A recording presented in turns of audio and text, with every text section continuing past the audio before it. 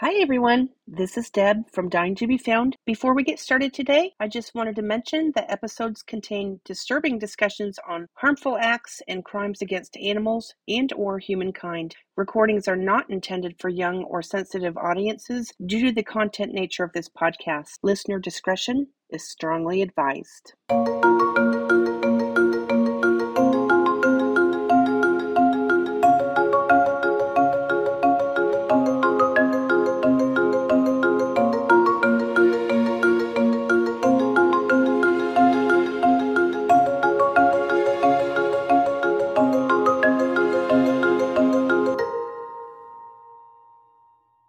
Hi everyone, I'm Deb.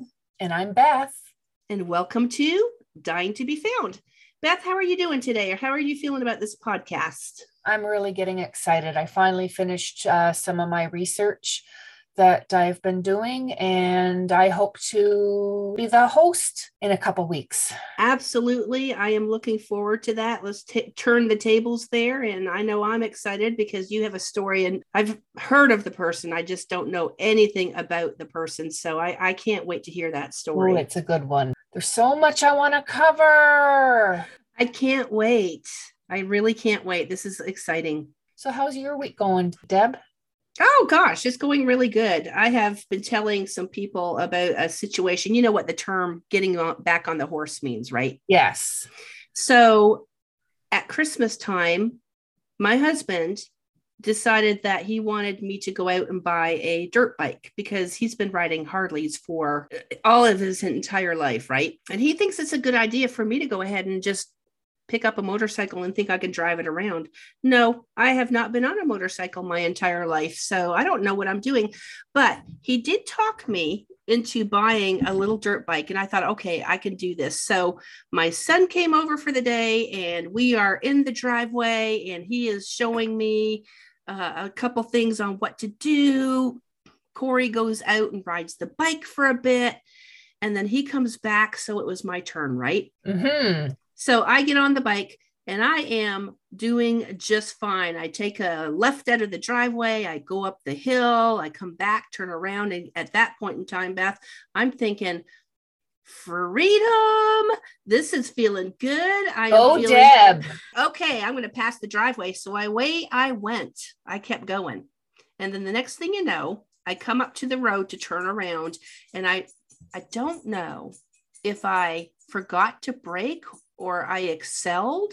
Ooh. But I ended up doing a little bit of a topsy-turvy and falling off the first time I ever got on the dirt bike. Oh, I'm really sorry to hear that. Well, no worries. I just couldn't get my nails done for about a month and I'm all healed up. But guess what? What? I got back on that horse this weekend. So how did it go? It went very well. This time we did like I wanted to begin with. Let's go to an open field that's completely flat and give the little dirt bike a whirl. So I ended up just, I don't know, driving in circles for no joke, probably about an hour, and just went around in circles. And then John was like, stop going in that direction. You need to turn around and go in the opposite direction, kind of like unwind, right? Yes. And so I decided that, okay, I'll give it a try. And I did that for a little while, but then I ended up doing like a crazy 8. You just go in the shape of an 8. So I was getting all the best of both worlds of turning to the left and turning to the right. And I didn't even fall down this time. I'm proud of me. Yeah, me too. So on Facebook, John has it listed as he'll talk about his wife and the motorcycle. It's a little mini dirt bike, as in. I thought it was a huge honking thing, the way he talks about it. That's awesome. No, I'm not that good, but no. Do you know what the brand? I'm not going to say the brand because they're not sponsoring us right now, but maybe you will. Do you go camping? I used to. So there's a particular brand that a lot of people take with them as far as supplies. Yeah. Yes. This company makes a little mini dirt bike. Oh, that's cool. It's a pull start like a lawnmower. So no, it's not road ready. Oh my gosh. So yeah, that's what I did last weekend. And I'm proud of me because I didn't fall down this time. Yeah. You can wear one of those big sumo suits, that people, and then drive that. And then when you fall, I just bounce right back up. Yep. So that's what I did. So do you want to get started? Yeah. Okay. So let's see. Today we are going to talk about the Beltway snipers, also known as the Washington, DC snipers. And I know we were just talking a little while ago about the possibility of if you've heard this one or not. And we decided that you did, because I'm assuming that it's international news at this point, especially because of the storyline. So I just kind of wanted to start it off by letting you know that for 23 days between October 2nd and October 24th of 2002, the Maryland, DC, and Virginia areas were terrorized by unknown snipers who randomly shot people as they went about their day. And these incidents were referred to as both the Washington, DC, and the Beltway sniper attack. Random acts of violence occurred throughout that region with people like you and me. So basically somebody was on the attack of snipers. They were shooting at people basically when people were mowing their grass, they went out shopping, they pumped gas, going out to dinner. Even a school bus driver who was idling his bus, probably waiting for a certain time to go pick up the students, even he was shot. And somebody was even just reading a book. So yeah, it was just random. There was no rhyme or reason whatsoever to this situation. So imagine, I don't know if you remember seeing this on the news. I just know there was a lot of people just scared because you couldn't do anything without wondering if something was going to happen to you today. As a matter of fact, one of the victims was an FBI intelligence analyst, and her name was Linda Franklin. She was shot just from leaving a home improvement store with her husband. She was out shopping for the day. That's sad. Yeah. I remember, I make a point of watching the American news every night, because I hear and I see the Canadian news a lot, that I like to know what's going on in the States, because I know a lot of times it affects what goes on in Canada. Most definitely. Mm-hmm. So Montgomery County in Maryland headed up all the investigations, but they also called in the FBI pretty quickly because this thing escalated very quickly. Now, when I'm talking about this, I will say that it doesn't seem like it escalated, but once the people that were involved with this hit the DC area, everything just kind of imploded. You know what I mean? Yes. So more than 400 FBI agents were assigned to the case. They set up a hotline so people could call in tips. Expert agents began analyzing behavior patterns and mapping out all the areas of the assaults. We've talked about how you see a map up on the wall, and then you've got the pins in them with strings that attach. So it's kind of pinpointing where all of the incidents are occurring. So they began to look for behavioral patterns of people in the area, mapping out the assaults.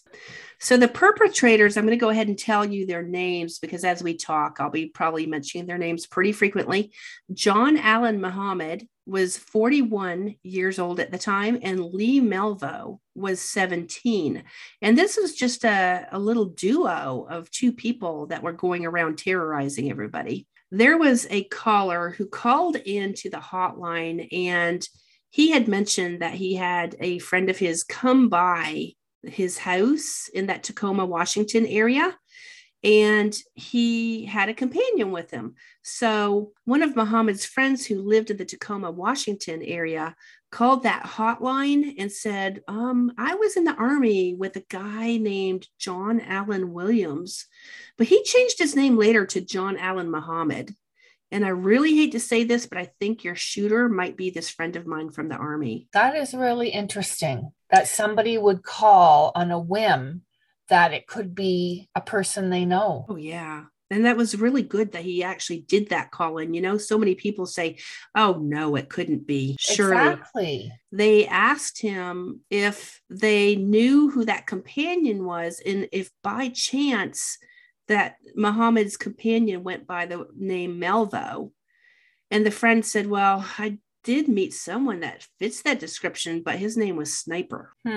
And then the friend was later shown a picture of Melvo. And then at that point in time, he was positively identified. The police, for some reason, already had a good idea what was going on. And I'll get into that in just a bit, but they already had a pretty good idea by the time they set up the hotline that these two people were Muhammad and Melvo. And let me just give you a little bit of a background on the suspects, because I think it's kind of important. You noticed I said that Muhammad was 41 and Melvo was 17. That's a big age gap.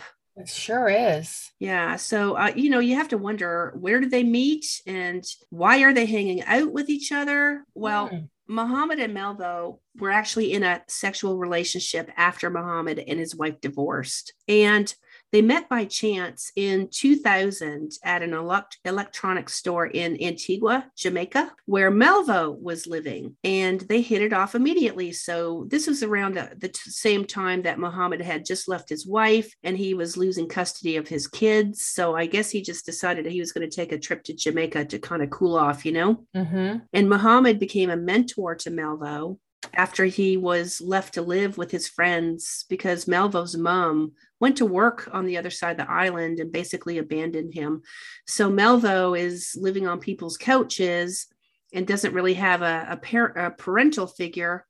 And so Muhammad just decided to take him under his wing. Well, I mean, what they do next is pretty horrific. So I just kind of wonder, why did Melvo not even go with his mother? So how big is Jamaica? I have no idea. One, you all know I'm not good at math, but secondly, like, how big is the island that she goes to the other side to work, but she doesn't take her own son? I don't understand that. Maybe our listeners from Jamaica can chime in with that answer. That would be wonderful. Yeah, Jamaica, send us an email. We would love to know how big the island is, because in my research, I didn't think to do that before I started this. So maybe next time I will be a little bit more prepared. So in the meantime, so his mom left him there with friends, and Muhammad kind of took him under his wing. Just so you know, Muhammad was a Gulf War vet and taught Melvo how to shoot a rifle. And he also put Melvo through some special training exercises. You want to know what those were? I do. I'd be very intrigued. Well, Muhammad liked to chain Melvo up for hours just to stand outside in the snow in order to prepare him to stand up for interrogations. But wait a minute, are they in Jamaica? They don't have snow in Jamaica. Nope, because it's a tropical island. So I guess we're saying at some point in time after Muhammad brought Melvo to the United States, then he started putting him through some training exercises, which would be pretty rough. Yeah. So he chained him up, had him stand outside in the snow for hours just to kind of break him down. Well, not really, just not to break him down, but to harden him up to stand up to interrogations. So what was he expecting to be interrogated on, right? Exactly. Melvo also endured a lot of brainwashing and was tested by killing someone close to Muhammad's ex-wife. So basically, it was almost like he was initiated into a gang, but a gang of two. Right? Because he was tested and he actually did kill someone who was close to Muhammad's ex-wife. And he basically walked up to their house, talked to that person for a few minutes, and then shot her when he walked outside like nothing ever happened. So he went in, made friends, chit-chatted for a couple minutes, and then just pulled out a gun, shot her, and walked out like nothing happened. After this occurrence, Melvo felt like he was initiated. Okay, so apparently they started a string of violence across the country, and a couple articles that I read said that Muhammad and Melvo began robbing and killing people in February of 2002. This was 8 months prior to the Beltway incidents, and Muhammad and Melvo drove across Arizona, Texas, Louisiana, Alabama, Georgia, and Florida. In their wake, they left 17 people dead and wounded another 10 more. So it turns out that basically Muhammad was pretty pissed off that he had lost custody of his 3 kids during the divorce from his wife. So he thought it would be a good idea to attack the government and the police. Now, Not really sure what they would have to do with anything with this divorce besides maybe going to court and having divorce papers written up or signed. He just thought it was a good idea to attack the government and police and just make a big statement of his own. Now, I basically aligned the states up like we were driving across the country. If you're looking at the map, I kind of put those states in the order, but that's not really the timeline. And there was no set itinerary. There was no timeline on which state they were in. They didn't literally drive across the country as it seems that they would to make their way to Washington, D.C. area, but they basically attacked people anywhere they went. One person was attacked in Washington State, which is on the West Coast, in February. So that's when everything started. Then one person was attacked in Arizona a month later, which would be March. And then the two took a break until September. So they had a little cooling off period. And then they ended up attacking one person in Georgia, Alabama, and then Louisiana. So really, they're just doing a zigzag all over the United States at this point in time. At one point, one witness reported a suspicious white van that led police in a completely different direction for a little while. Because we know if you see one in a parking lot, do not park next to it. Absolutely.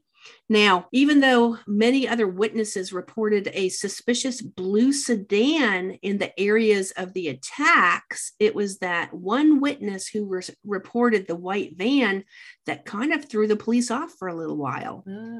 And Montgomery County, Maryland Police Chief Charles Moose admitted that they had gotten it all wrong. This guy, I'm sorry, Charles Moose, you have got the coolest name ever. Yay, Charles Moose. Can you imagine? Hello, my name is Charles Moose. Oh gosh. I mean, I don't think I heard what you said because Moose is that's a strong name, sir. All right, getting back to the story. White van versus blue sedan. White male versus African American. I'm not sure in the readings if anybody reported that there were white males versus African Americans, but I'm going to assume that the person who was driving the white van was a white male. So no, this is what happened. I remember reading this now. So they were doing a profile on the people that might have been doing this. And so when they were profiling the criminals, they said they believed it was a white male. And so that's when Moose came in and said that they were wrong. It was completely opposite. And anyway, so yeah, Mr. Moose or Chief Moose, I'm glad that you have a cool name. I'm glad that you admitted your mistakes. And I got nothing else to add to that. So what was going on in the news at this point is that they began hanging tarps up at gas stations. I specifically remember that happening, was that people would have, or gas stations would have tarps put up to block the public because, what are snipers known for? Yeah, targeting anybody that's moving. Yeah, anybody that's moving and in their path of the crosshairs, right? Yeah. So they had tarps to put up while people were getting gas. I remember them being interviewed. They were definitely talking about the scary situation at the time. I mean, but you got to get gas. What else can you do? Mm-hmm. So they did believe that the people or the person that they were trying to find was 20 to 30 years old, a white male with military background. Definitely, I could see military background on this if they're working in like sniper operatives. So and the training yes. of Malvo. Yes. And I love the psychology behind this profiling. I mean, I've seen some of these cop shows where they do that. And I mean, it's impressive that they can really pinpoint things down. You know what I mean? I agree. In fact, I just ordered a book from our local bookstore. It's on profiling, and they thought it looked like such an interesting title that I had coming in that they wanted to order one for their store too. Wow. Because of the title. Yep. They were checking me out when the book came in, and she looked through it and said, I think we'll better get one for our store. Wow. So Muhammad and Malvo went on to make some pretty bold moves as time progressed. and they developed a God complex. One of the victims was a 13-year-old boy named Iran Brown. It's either Iran or Iran, who was getting out of his aunt's car just to go into school for the day. He was running late, so I think he missed the bus. And then he would just, his aunt had to drive him to school. And well, when he got out of the car, he was shot in the chest. And a tarot card with the Grim Reaper was left near the scene, which had a note warning police not to do anything as far as taking this situation or this occurrence to the news media.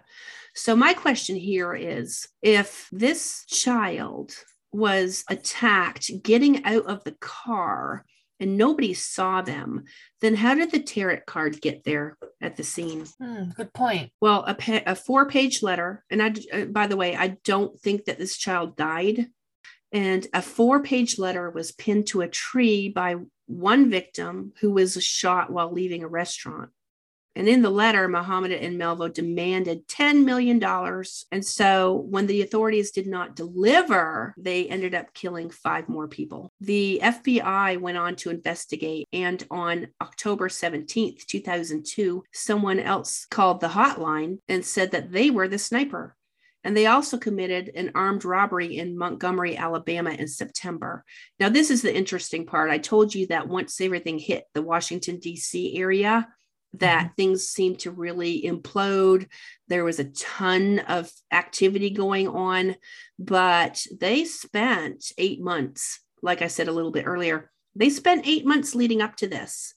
And whoever it was that called the hotline stated that they committed an armed robbery in Montgomery, Alabama earlier that year. So upon investigation of the phone call, the FBI discovered that an incident like this did in fact occur, and that fingerprints and ballistic evidence were collected at that crime scene in Alabama. So there was a magazine that Melvo left behind, and I want to say it was some kind of hunting magazine that I've seen in a picture somewhere. He left that magazine behind after the robbery, and so they were able to collect fingerprints off of that. The evidence was quickly sent to a lab and came back with Lee Boyd Melvo's prints on the magazine, which was left at the scene. So at least they had that to go on, right? Now, Muhammad was also mentioned in this report.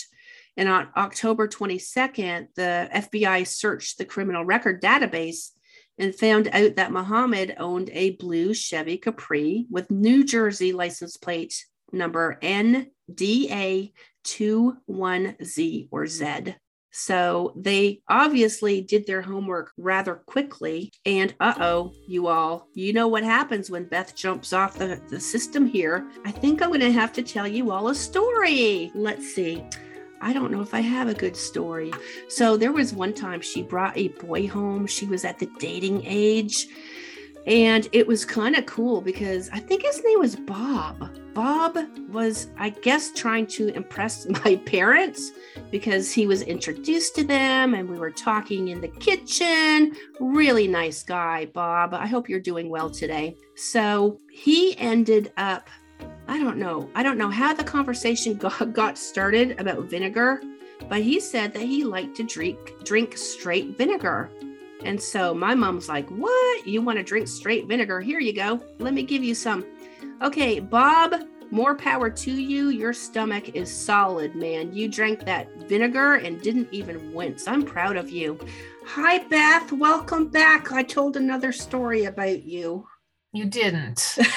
I thought for sure you would just get squared away here on my chair, and I thought you would behave yourself. Do you remember a guy named Bob? Oh my gosh. Yes. Do you want to tell us about him? No. That's okay. I already did. Well, Mom used to say he had a cuckoo on his hair because of the way it swayed. And... Was it like a cowlick? Yeah, bad one. Oh.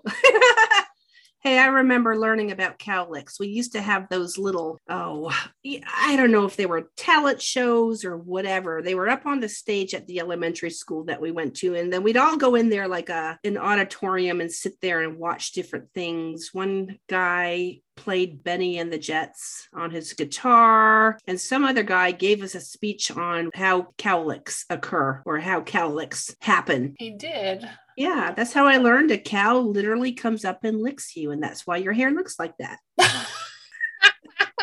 The farmers out there wouldn't be too happy with that story. Well, hopefully our listeners enjoyed the story about Bob, because if you don't want to indulge, I will.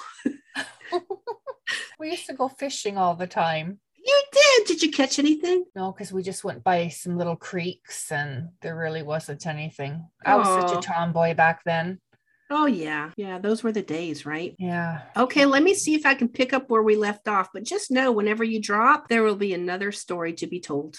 Nothing to say. No. Oh, okay.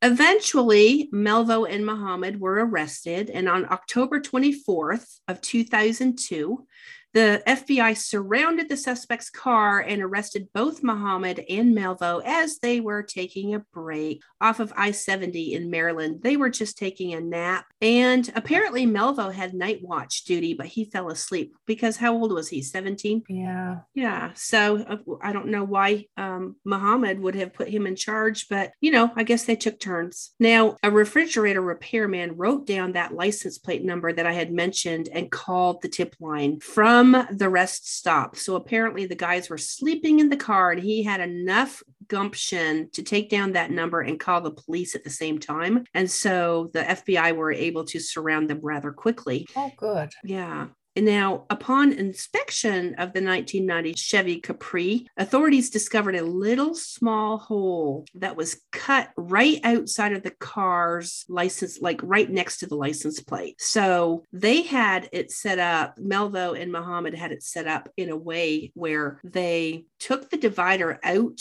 from between the back seat and the trunk. So one of them, they didn't even have to get out of the car. All they did was probably move the seat back. It looked normal. If you're coming up on them at a red light, it looked like the back seat was normal.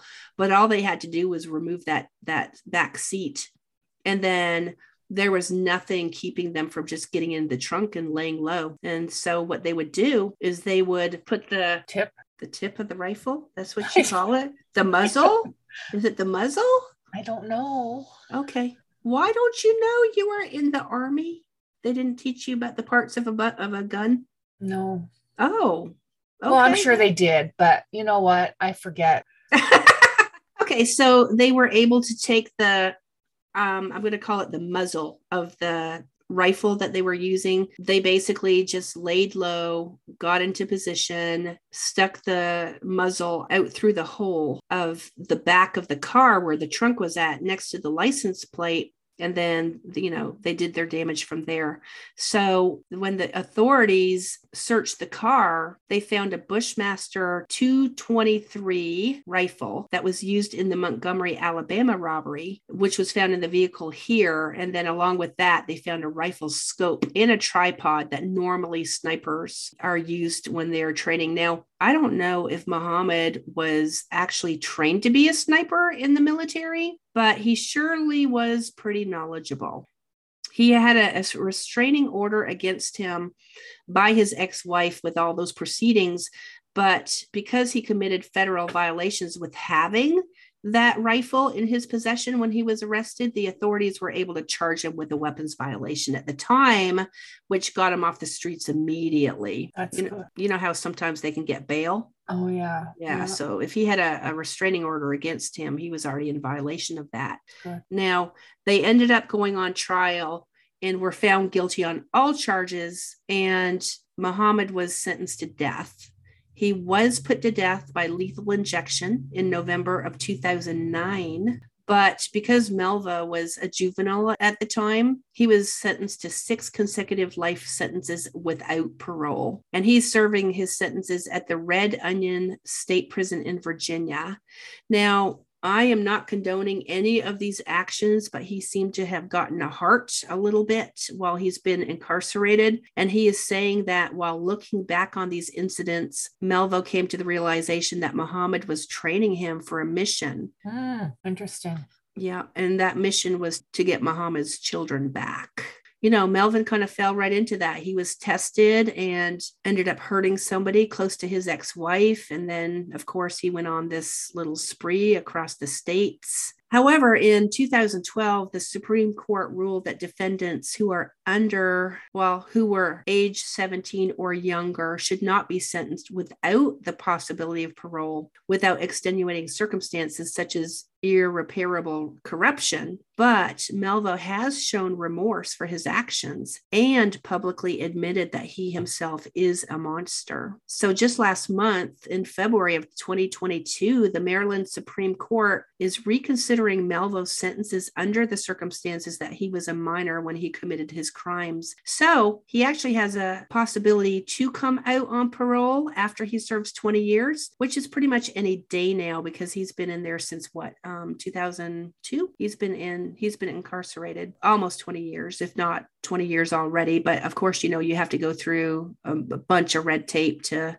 be able to be freed or released or whatever that is. Yeah. But you know what the good news is that I did not find about this story? What? Nobody hooked up through a dating website. Yeah, that's true. Anyway, that's the story of the Beltway snipers. That was very interesting. Yeah, I hate it for everybody who lost someone or even had to live with the terror of the situation at the time. But, with technology and everything getting better these days, then I'm glad they got them off the streets as quickly as they did. That hotline really did seem to help. Mm-hmm. It reminded me of our podcast on Don't F with Cats, how the public all rallied around and super sleuthed. I love that. Yeah, for sure. It takes a village, doesn't it? It does, yeah. Okay, so there you have it. Now, I don't know if you have any closings for me today, Beth. No, I think you were going to give us a teachable moment. Teachable moment. Go out to the field first if you're going to ride a dirt bike, and don't get overzealous, because if you really don't know how to drive it and you're out on the road, you're going to crash. That's a good one. So that's a wrap. And that's a wrap. But before we wrap, I just wanted to tell everybody thanks for listening. And please go to our website at dyingtobefound.com. You can find all of our social media sites there and all of our podcasts that you can listen to. So thanks for listening, and we will talk to you next time. Bye.